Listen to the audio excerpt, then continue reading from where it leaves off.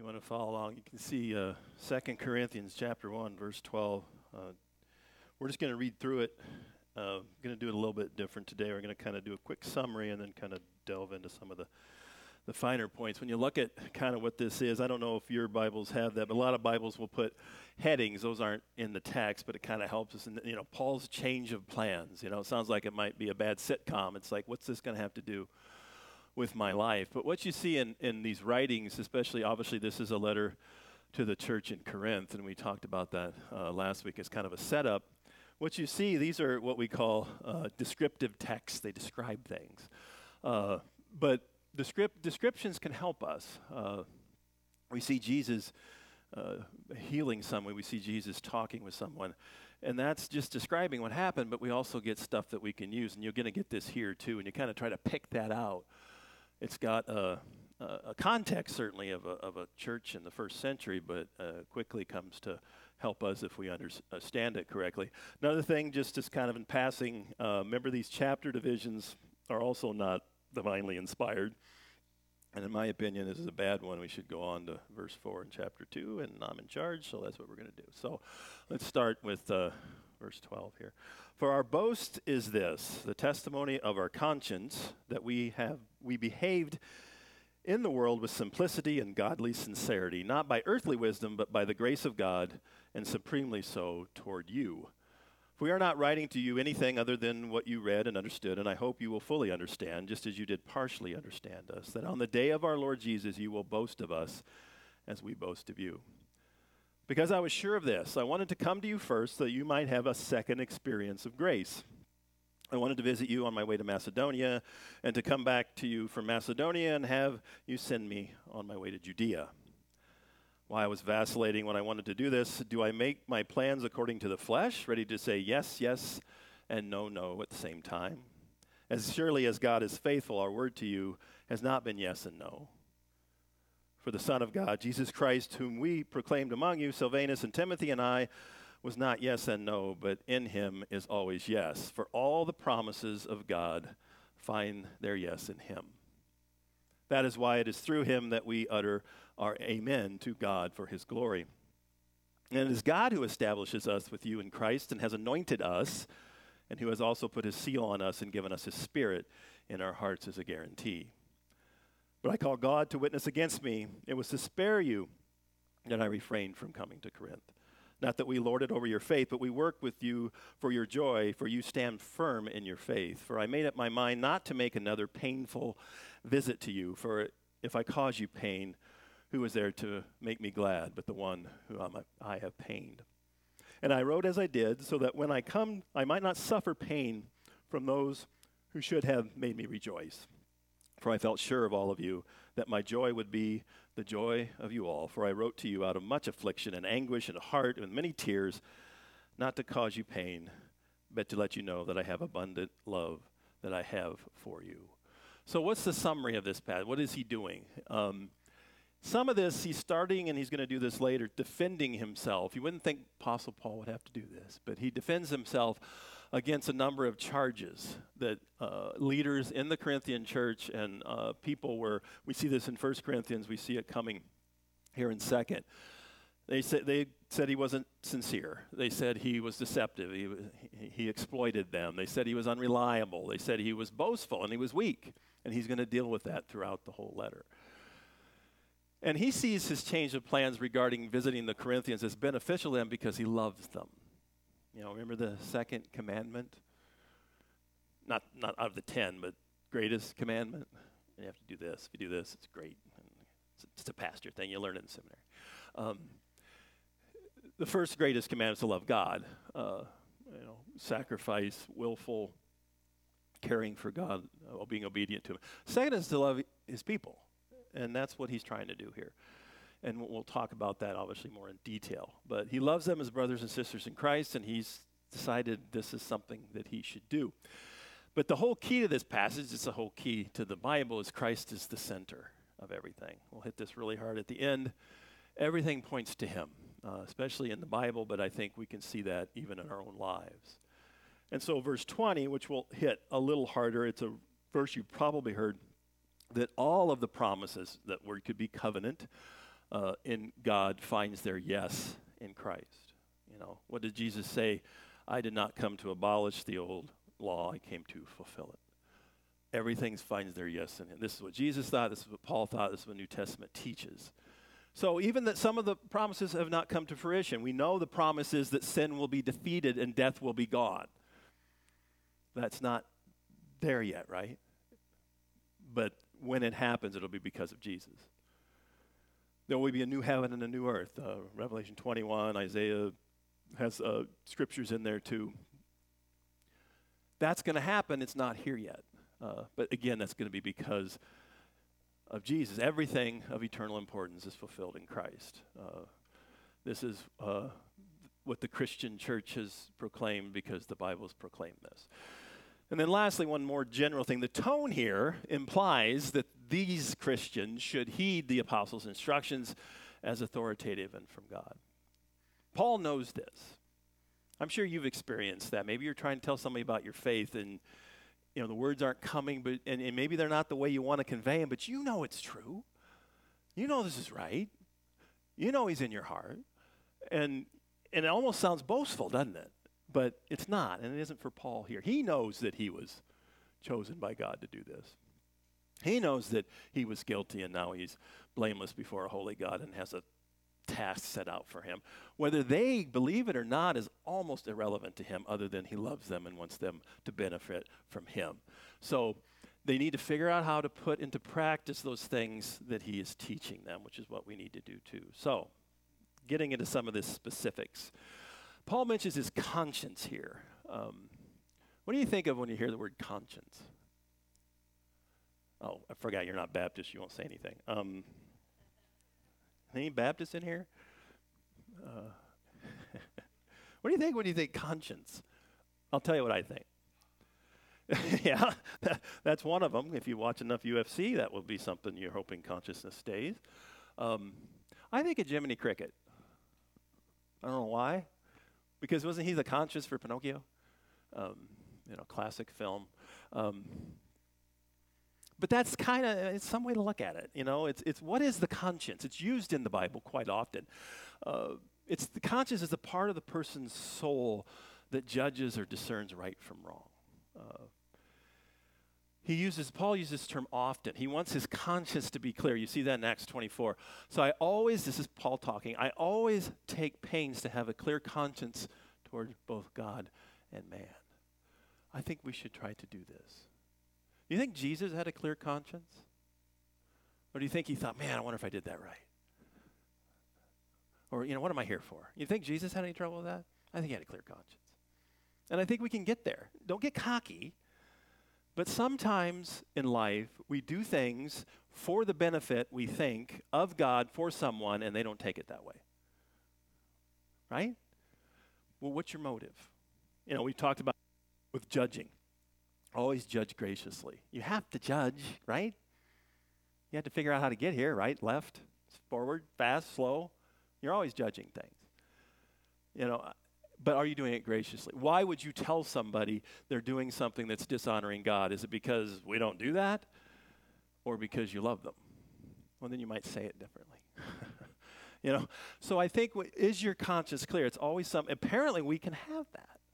And you kind of see this in Romans 2. I don't know if Romans is kind of set up in the 3 C's, and it starts up, Romans 1 is creation. It tells us how we can see God if we look at the stars. There's no excuse. Anybody should know there's a creator. That doesn't save us, but it tells us that God exists. Romans 3 and on is about Christ, all the way through chapter 16. Romans 2 is about conscience.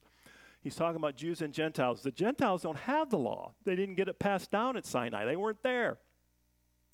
But they demonstrate that God's law is written on their hearts. This is that image of God stuff you get from Genesis 1. God created man in his own image, male and female. He created them. And one of the biggest things about being created, being an image bearer, is you have a moral conscience. Not just for right and wrong as far as man's laws, but what does God want and what does evil want? And you try to focus on that. So he says it's written on their hearts. They have something within them because they're an image bearer. They're not a donkey. You're not supposed to act like a donkey. You're supposed to act like a person. For their own conscience and thoughts either accuse them if they're doing evil, or tell them that they are doing right if they're doing good. That's a really good verse to know. There's no excuse for people who say, well, I'm not a Christian, I don't follow. God says, yeah, but I created you in my image. You know well enough. The Holy Spirit certainly helps us a lot, but you know enough to know God exists. You know enough that you're guilty. It's going to take Christ to get to the next step, right? And that's what Romans 3 on is. But conscience, think about that. Do I have a clear conscience? You're talking to somebody, maybe you have a relationship problem. What is your motive? Talk to somebody else if you have to. Hopefully, preferably somebody who's actually in the room. Because if you talk to yourself, they might be careful with that. Of course, if you do it by yourself, who would know?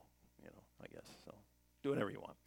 If you remember Martin Luther, started the Reformation, the 1517, and Halloween, he puts those 95 Theses on the Wittenberg Castle, or our church. He gets tried because the Catholic Church at that time didn't like what he was saying. But he thought he was coming from what the Bible, and so at the very end, they want him to recant all his writings, and he says, my conscience is held captive to the Word of God. What a good line. Almost biblical, isn't it? And it is kind of biblical. It's summing that up. My conscience is held captive to the Word of God. So it's not just this subjective, little devil, little angel. And they have to be little because if they're bigger, you couldn't get them on the screen. So they're little. Saying, don't do this, don't do that. That might be there. That's subjective. But you have the Word of God. We can look there and see what's evil and what's good, what pleases God and what dishonors Him. So that's always something to remember. So don't think of conscience as Jiminy Cricket. As cute as he is, he's not all that helpful. And we don't want to spiritually be knocked unconscious either. A lot of people go through, you don't even think about why you're doing something. Ultimately, it's about relationships. Are you trying to help the relationship with Christ, or are you just trying to be annoying? And I found that I'm pretty good at the latter if I work at it. I can be annoying. I might annoy you today. Maybe I'll go over time. No, we don't do that. At least try not to. And then you get in verse 14, you get this boasting, which sounds bad. I thought we're not supposed to boast, but it's boasting of other people. And I thought about, well, how do I say this that makes sense? And then the NLT just clarifies it. The New Living Translation, it's the green Bible that we use, a little more dynamic translation, tries to help us with. And what also came to mind is my 2-year-old granddaughter's almost got potty training taken care of. I would say she's there. So when she comes over to my house and she has to go, then she'll go and we do all the steps, So, hour and a half later when she's done, no, it's not that long. She's pretty quick. Papa, you proud of me? Papa, you proud of me? Why? Because she's done something to be proud of. And that's what Paul is, you be proud of us because we brought you the true gospel. And we'll be proud of you because you're following the truth. This is what it's about, pride in their being like Christ. They're following the Holy Spirit. It's not boasting like, I could. Maybe I'll do that next time. We'll put a bunch of pictures of all my kids. You'd love that, right? Home films. You do realize home films are only good for those who it's their home. Do it quick. And just note to self and you guys, Facebook too. One picture is worth 1,000 words. You don't need 1,000,000 words out there. Hint. Now, verse 15 is another help. One of the things I tell you to do if you want to study the Bible, we've got the ESV, which is I'm reading from, which is the white one out there, English Standard Version, kind of a word-for-word translation.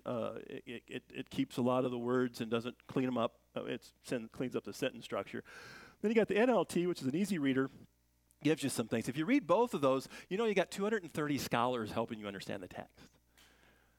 None of this is done in isolation. They take time. These guys are bright. They know what they're doing. They know the original languages. So if I ever have a time when I'm like, I wonder what this means, I always go to the NLT. And then if that doesn't work, I go to another version. I've got the beauty of having 81 versions on here. So if anybody tells me, not an iPad is worse than a book, it's like, I beg to differ. It is a book, genius, right? It's just glows. That's the only thing different. But if you go to the NLT, it clarifies. I'm going to read it in the ESV. Because I was sure of this, that I could be proud of you guys. I wanted to come to you first so that you might have a second experience of grace. If you take that in isolation, it could mean a lot of different things, right? But in context, I think the NLT hits it. Since I was so sure of your understanding and trust, I wanted to give you a double blessing by visiting you twice. This is about his visit. You know, this is not a theological concept about, we are repentant and then we get the grace and the unmerited favor. Yeah, that's in Paul's writings, but that's not what he's talking about here. Grace is used in different ways. You have to go by context. So he's just saying, the reason I want to come to you is to help your faith. A second experience of the grace that we have when we're together. It's not about saving grace here. It's about sanctifying grace that comes through. I hope that makes some sense. And it gives you an idea of how this gets cleaned up if you just look at versions that are more contemporary if they're done well. A lot of the guys on the NLT translation committee are from TEDS, our Trinity Evangelical Divinity School, which is the E-Free Divinity School. So they have the same exact beliefs that you do, the same thing that's in our beliefs out there. And so it's kind of cool that we know that they're no agenda that's going to be different than ours, although they shouldn't have an agenda. And then he goes into this, essentially it's a long way to say, I'm not lying to you. I'm not saying I'm going to do one thing and do another. And he defends himself. Apparently, somebody was saying he's untrustworthy. Like the father that says it's too busy I'll be home, and then they don't make it home. Is this what's going on? And I think you have something in the background. If you want to turn, you can go to Matthew 5. This is in the Sermon on the Mount, and it's a little bit of what we talked about with the kids. Jesus is talking about oaths here, but it's talking about telling the truth when you make a commitment to someone. He said, again, you have heard that it was said of the old, you shall not swear falsely, but you shall perform to the Lord what you have sworn. But I say to you, do not take an oath at all, either by heaven, for it is the throne of God, or by the earth, for it is the footstool, or by Jerusalem, for it is the city of the great king, which tells us probably this is what people took oaths of. What do we do? You probably get this when you're a kid, it's a pinky swear, right? Or the double dog dare.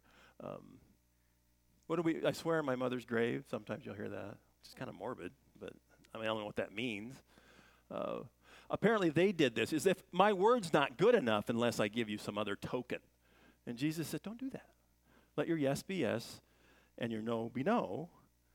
Anything else comes from the evil one. It's kind of the summation of that 9th commandment. So that's in the background here. But we also have James 4. Come now, you who say, today or tomorrow we will go into such and such a town and spend a year there and trade and make a profit. Yet you do not know what tomorrow will bring. It's just wise, isn't it? James is kind of the Proverbs of the New Testament. You know your tomorrow is not guaranteed? Now that's morbid, right? But it's true, right? Who knows if you're going to be here tomorrow? God knows. We'll let him take care of it. And you don't know what tomorrow's going to bring. I don't know. We can't even predict the weather, let alone our lives. What is your life? If you are a mist that appears for a little time and then vanishes. Instead, you ought to say, if the Lord wills, we will live and we'll do this or do that. That's why you wake up in the morning and this is the day the Lord has made. We will rejoice. Because if it wasn't for him, you wouldn't be there, right? I don't know if you knew this, but this is kind of an aside, but I was talking to somebody about it. But the Jewish prayers, ancient prayers, or most of them are in the Psalms, but they take them and you can read about the prayer that almost everybody end with in ancient Judaism. I'm sure they still do it today, and maybe we should do it as Christians. Comes from Psalm 31:5, and I'll tell you in a minute. But remember, this is a prayer I remember. My brother probably remembers this. We had these prayers we say before we go to bed, right? Now I lay me down to sleep. I pray the Lord my soul to keep. It would be nice if some Baptists in here. If I should, you can look at a Tim Hawkins on that one. If I should die before I wake, I pray the Lord my soul to take. You know that comes from Psalm 31. And this might be something that you've heard before. Psalm 31:5 says, into your hands, Lord, I commit my spirit. for you have redeemed me. Remember in the Gospels somebody said, into your hands I commit my spirit? That was on the cross. But think about it. Every time you go to sleep, you essentially put your hands in your Maker. Your whole life is there. Your whole soul is there. You don't remember it, do you? That's when people say, people say, did you sleep well? It's like, I don't know, I was asleep. How would I know? I guess if I figured it out, I probably didn't sleep too well, right? But again, we think about that, and I've been doing that. Just before you lay down on the, into your hands I commit my spirit, for you have redeemed me, O Lord. Just a nice thing to remember, because no matter if you're at death's door or you're just at kind of the sleeping door, it's nice to remember that God's in charge. So, he says that if the Lord wills, let us do this or that. So what's Paul doing here? The yes be yes, your no be no. He's talking about we make plans and promises, don't we? I've got things on my schedule that I'm promising I'm going to do. And some of these are, it's really hard to do because, it's sacrificial. I might not like doing it. I've got to take time out of my busy schedule. Like today I promised that I'm going to go golfing at 3. Somebody's got to sacrifice for this stuff. Not all, like I said, you got to have some fun, right? But think about that. I don't know. What could happen? I'm not trying to be morbid. I used to be an actuary. We dealt with that. But if the Lord wills, I'll golf at 3. Yeah. Your yes be yes, your no be no. I don't know. And it's kind of implied that way. R.C. Sproul, one of my favorite, if you want a good podcast to listen to, he's passed on a couple years ago, but Ligonier Ministries, just a great Bible teacher. We've used his stuff here a lot. He would always say at the end of his sermons, and I don't want to steal it from him, so I don't do it, but he would say, and I'll say it at the end, we're going to work on this, and he would say, if the Lord wills, next week we'll. It's just that idea that, our week is in his hands. So when Paul does this, he promises he's coming back, but things change, right? And he made the choice that sometimes circumstances dictate and wisdom that you need to make change of plans. And he's just saying, my character, that's what he's hoping they'll understand. So this brings us to the verse that's really cool. We're going to hit this for 5-6 minutes here because it's important to know. All God's promises, and again, the word could be translated covenant, have been fulfilled in Christ.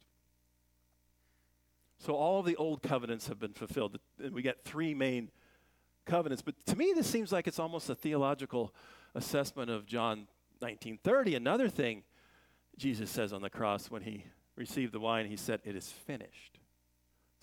What does he mean by that? He could just mean, I'm going to die. I think he means more than that.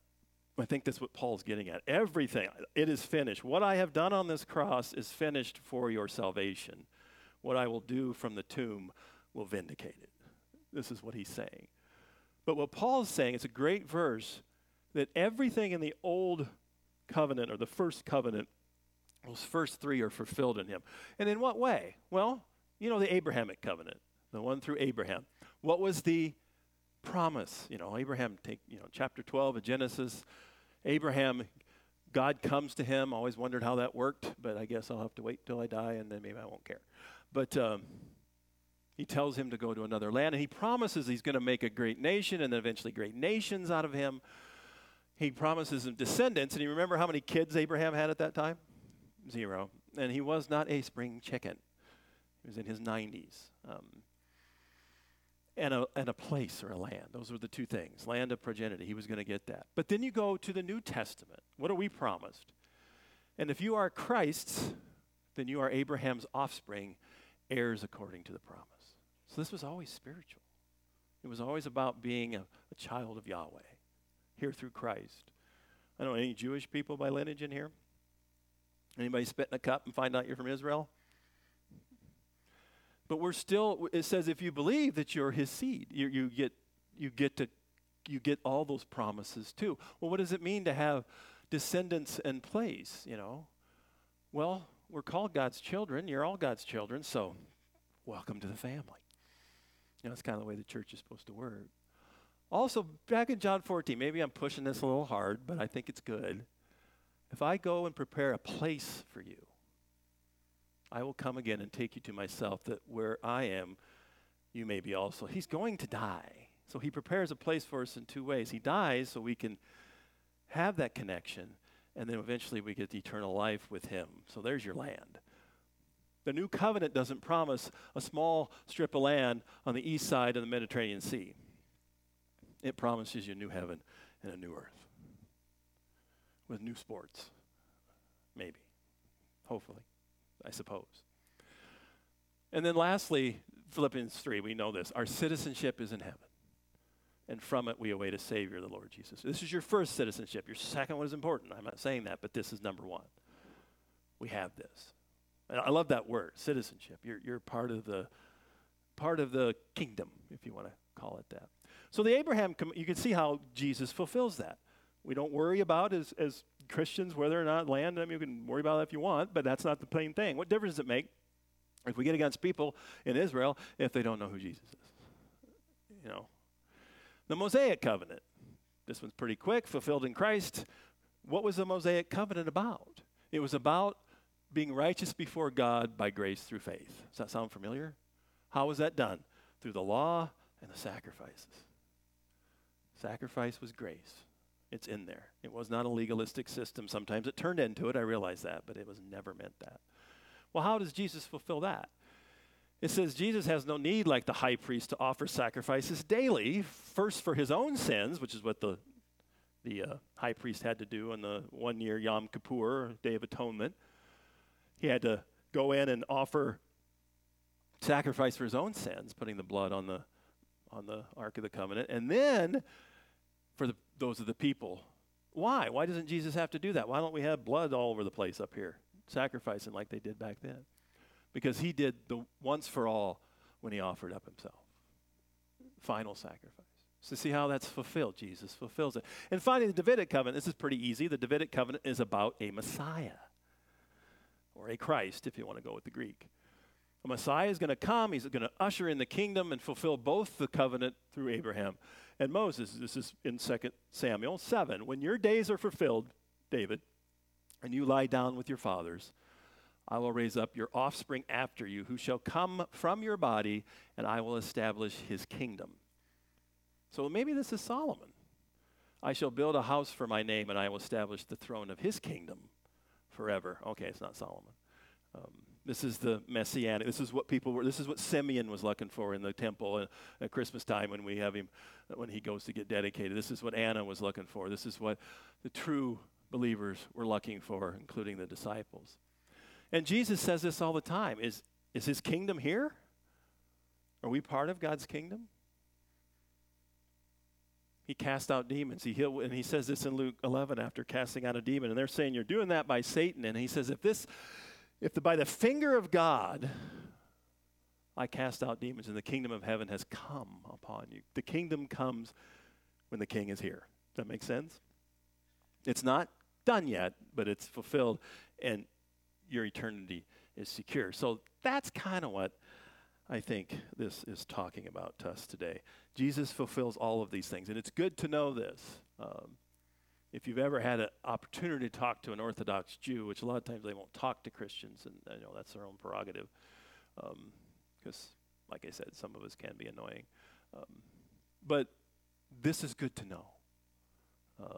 Jews for Jesus, which is a messianic community that they're Jews by lineage, but followers of Yeshua, as they call him, they use the book of Hebrews almost all the time, because it pretty much just takes them by the hand and says, here's how Jesus does this. And it's good to know this so you can help take by the hand too. The Holy Spirit will change their heart. You can't do that. But you can be a good ambassador if you know this stuff. And then to kind of finish up here, 2:4, Paul uses wisdom to decide to not give them another painful visit, because we talked about that last week. Apparently he already had one of those. Didn't go well. Not to abandon them, but because he loved them and longed to see them have joy in Christ. That should be our main goal, right? When you think about it, this is a problem with that word love. If you remember, we went through 1 John. I never used the word love, even so it's in there 40 times. Anybody remember what word I used? Man, the Baptists are asleep. Agape. What is agape? Well, it's a little different than what we use love for. I love the Cardinals. Not when they lose like they did last night, but I love the Cardinals. It's very fickle. But that's not what this is talking about, is it? It's agape love is that other-centered, willful, sacrificial care for someone. It's that, and this is what Paul's trying to do, and this is hard sometimes for us. We have to decide if our actions are truly loving in the eyes of God. Because it's so easy in our culture to say we love somebody and say, I'm going to bless what they're doing, even though it clearly dishonors Christ. Folks, that's not loving. Call it what you want, and it's not love. It's not the love God's asking for us. You know, Paul could have just said, whatever you want. I just want you to be happy. You know, you'll be happy if you know Christ. If you follow Jesus and understand what you're doing, happiness gets thrown in. But if you're just trying to be happy without him, it's not going to work. And Paul knew that. So think about this. True God-honoring love must be other-centered and willful. If it's just emotional, that's going to come and go. You're looking for the best interest of the one you love. And sometimes that's hard. Sometimes you might need to talk to somebody. You might talk to the person. Is this in their best interest? And to tell them that what they're doing that they think is loving, even though it clearly is against what God has revealed, that blessing that is not loving. Was Jesus always loving, you think? Or was he mean sometimes and loving other times? He's God, and we know from 1 John God is. I think he was always loving. So was he loving in Matthew 23 when he said, you Pharisees, hypocrites? Was that loving? I think it was. Now, we got to be careful doing that because I don't know if you've realized that, but you're not Jesus, and neither am I. Jesus got angry, and he did it in a God-honoring way. I tend to get angry in a non-God-honoring way. So we have to be careful. We're not Jesus. But ultimately telling someone that what they're doing is okay and acceptable when you know in your heart it's not loving. That does not help them at all. Who are you trying to serve there? I don't know. Not Jesus, I don't think. Do you know some of those Pharisees that Jesus got in their face and told them they were hypocrites 8 straight times in one chapter? We find out in Acts 4 and 5 that some of those came to faith. Maybe it's because Jesus loved them enough to tell them where they were at is not where they need to be. Yeah, be careful with that. But who is Jesus the most compassionate to or showing the most tender loving to? People that knew they were guilty, the humble. God opposes the proud and gives grace to the humble. We have to remember that. So think about that when you're trying to love someone in your family or love someone in your church or love someone and help them. Think about, does this line up with what is revealed in God's word? And if it doesn't, then that's not really loving. And I'm not saying it's going to be easy. They killed him, so be careful. Choose your words carefully. But you have to remember who you're serving, who you're trying to be an ambassador for. So, where many today get off track is forgetting to let God's word and spirit guide them in what is someone's best interest. And this should always be in the background from 1 Corinthians. For I decided to know nothing among you except Jesus Christ and him crucified. If that is put at stake in your loving someone, then it's not loving, and it's not the thing we should. That has to be the center of who we are. So, concluding. You know, even though this portion seemed like it's a bunch of travel plans, Paul, he helps us show what's the things he goes through. It's levied against him. The core of this all is that middle verse in 20. It kind of comes into that and then comes off of it, that Christ should be the center of who we are. This is what it means to follow him. He has to be the center. Well, what does that mean? Well, if you're a true follower, back then or now, you must view everything through him. You got to put the Jesus glasses on all the time. And how do you do that? Word and spirit. Pray, worship, serve, study. Show him that you really want to know him better. We don't want to filter him through the lens of the world. That's what too many people do. Or, and this is an evangelical problem, we filter him through our experience of him. I look around, I know a lot of you have experienced his grace. I know that. I see how you live, I know what you believe. But don't filter everything through your experience, because everybody's experience is different. Filter everything through what he said and who he is. The experience will make sense, because sometimes we have experiences that aren't of him. People have those, you know. How would I know? How do I know if this is from God or not? Word and spirit and maybe some wisdom. He is the center. Your experience should be looked at through the lens of Christ and who he is and what he's told us. And finally, we must not reason from our experience to Christ. You know, I remember when I first became a Christian, you know, I look at my experience and how that works, but I need to look at who he is and then filter my experience through that. And when you tell somebody about your faith, make him the primary subject. Because the person you're talking to is not going to come and experience his grace like you did. Nobody does. Everybody's unique. You may bumble over how it went in your life and all that and say how you came to faith and how the Spirit changed your heart. That's all great, but they better lead with the gospel. And don't do this. Don't tell them you've always been a Christian. I don't even know what that means. Because if they don't believe and they're an adult, they're not going to experience it like you did there, are they? Because what do they do with that? Well, I haven't been. Am I just in trouble? No, just tell them, and I always tell people, when did you realize, if you might have been 3, when did you realize that you were guilty before a holy God and you needed to experience his grace? And so now you're living a life of gratitude. I don't care if you know the date. I don't give a diddly. Sometime in grade school. I don't know. When did you know that you needed a Savior? If you got a date, write it down. In fact, if somebody really wants a date and they think you have to have a date, go home after this, get on your knees, give your life to Christ, write the date down and hand it to them. You got a date. If that's what we're, it's not about a date, it's about knowing this is real. That's really all it comes down to. But let Christ interpret who you are. Try to think about how he sees you, because we're going to discover our true self in him and him alone, because he's not only your Redeemer and your Savior, he was also your Creator and Sustainer. Let's pray. Father, we look at that verse 20 and it just gives me goosebumps to think that everything, all those covenants in the Old Covenant, in the Old Testament, were fulfilled through your Son, and that everything, it's so simple for us. All we have to do is just let Jesus take us by the hand and lead us both through his word and your Spirit. We thank you for that. May we not make it too difficult. May we have the desire to worship you, to study about you, to pray to you, and serve you always. Amen.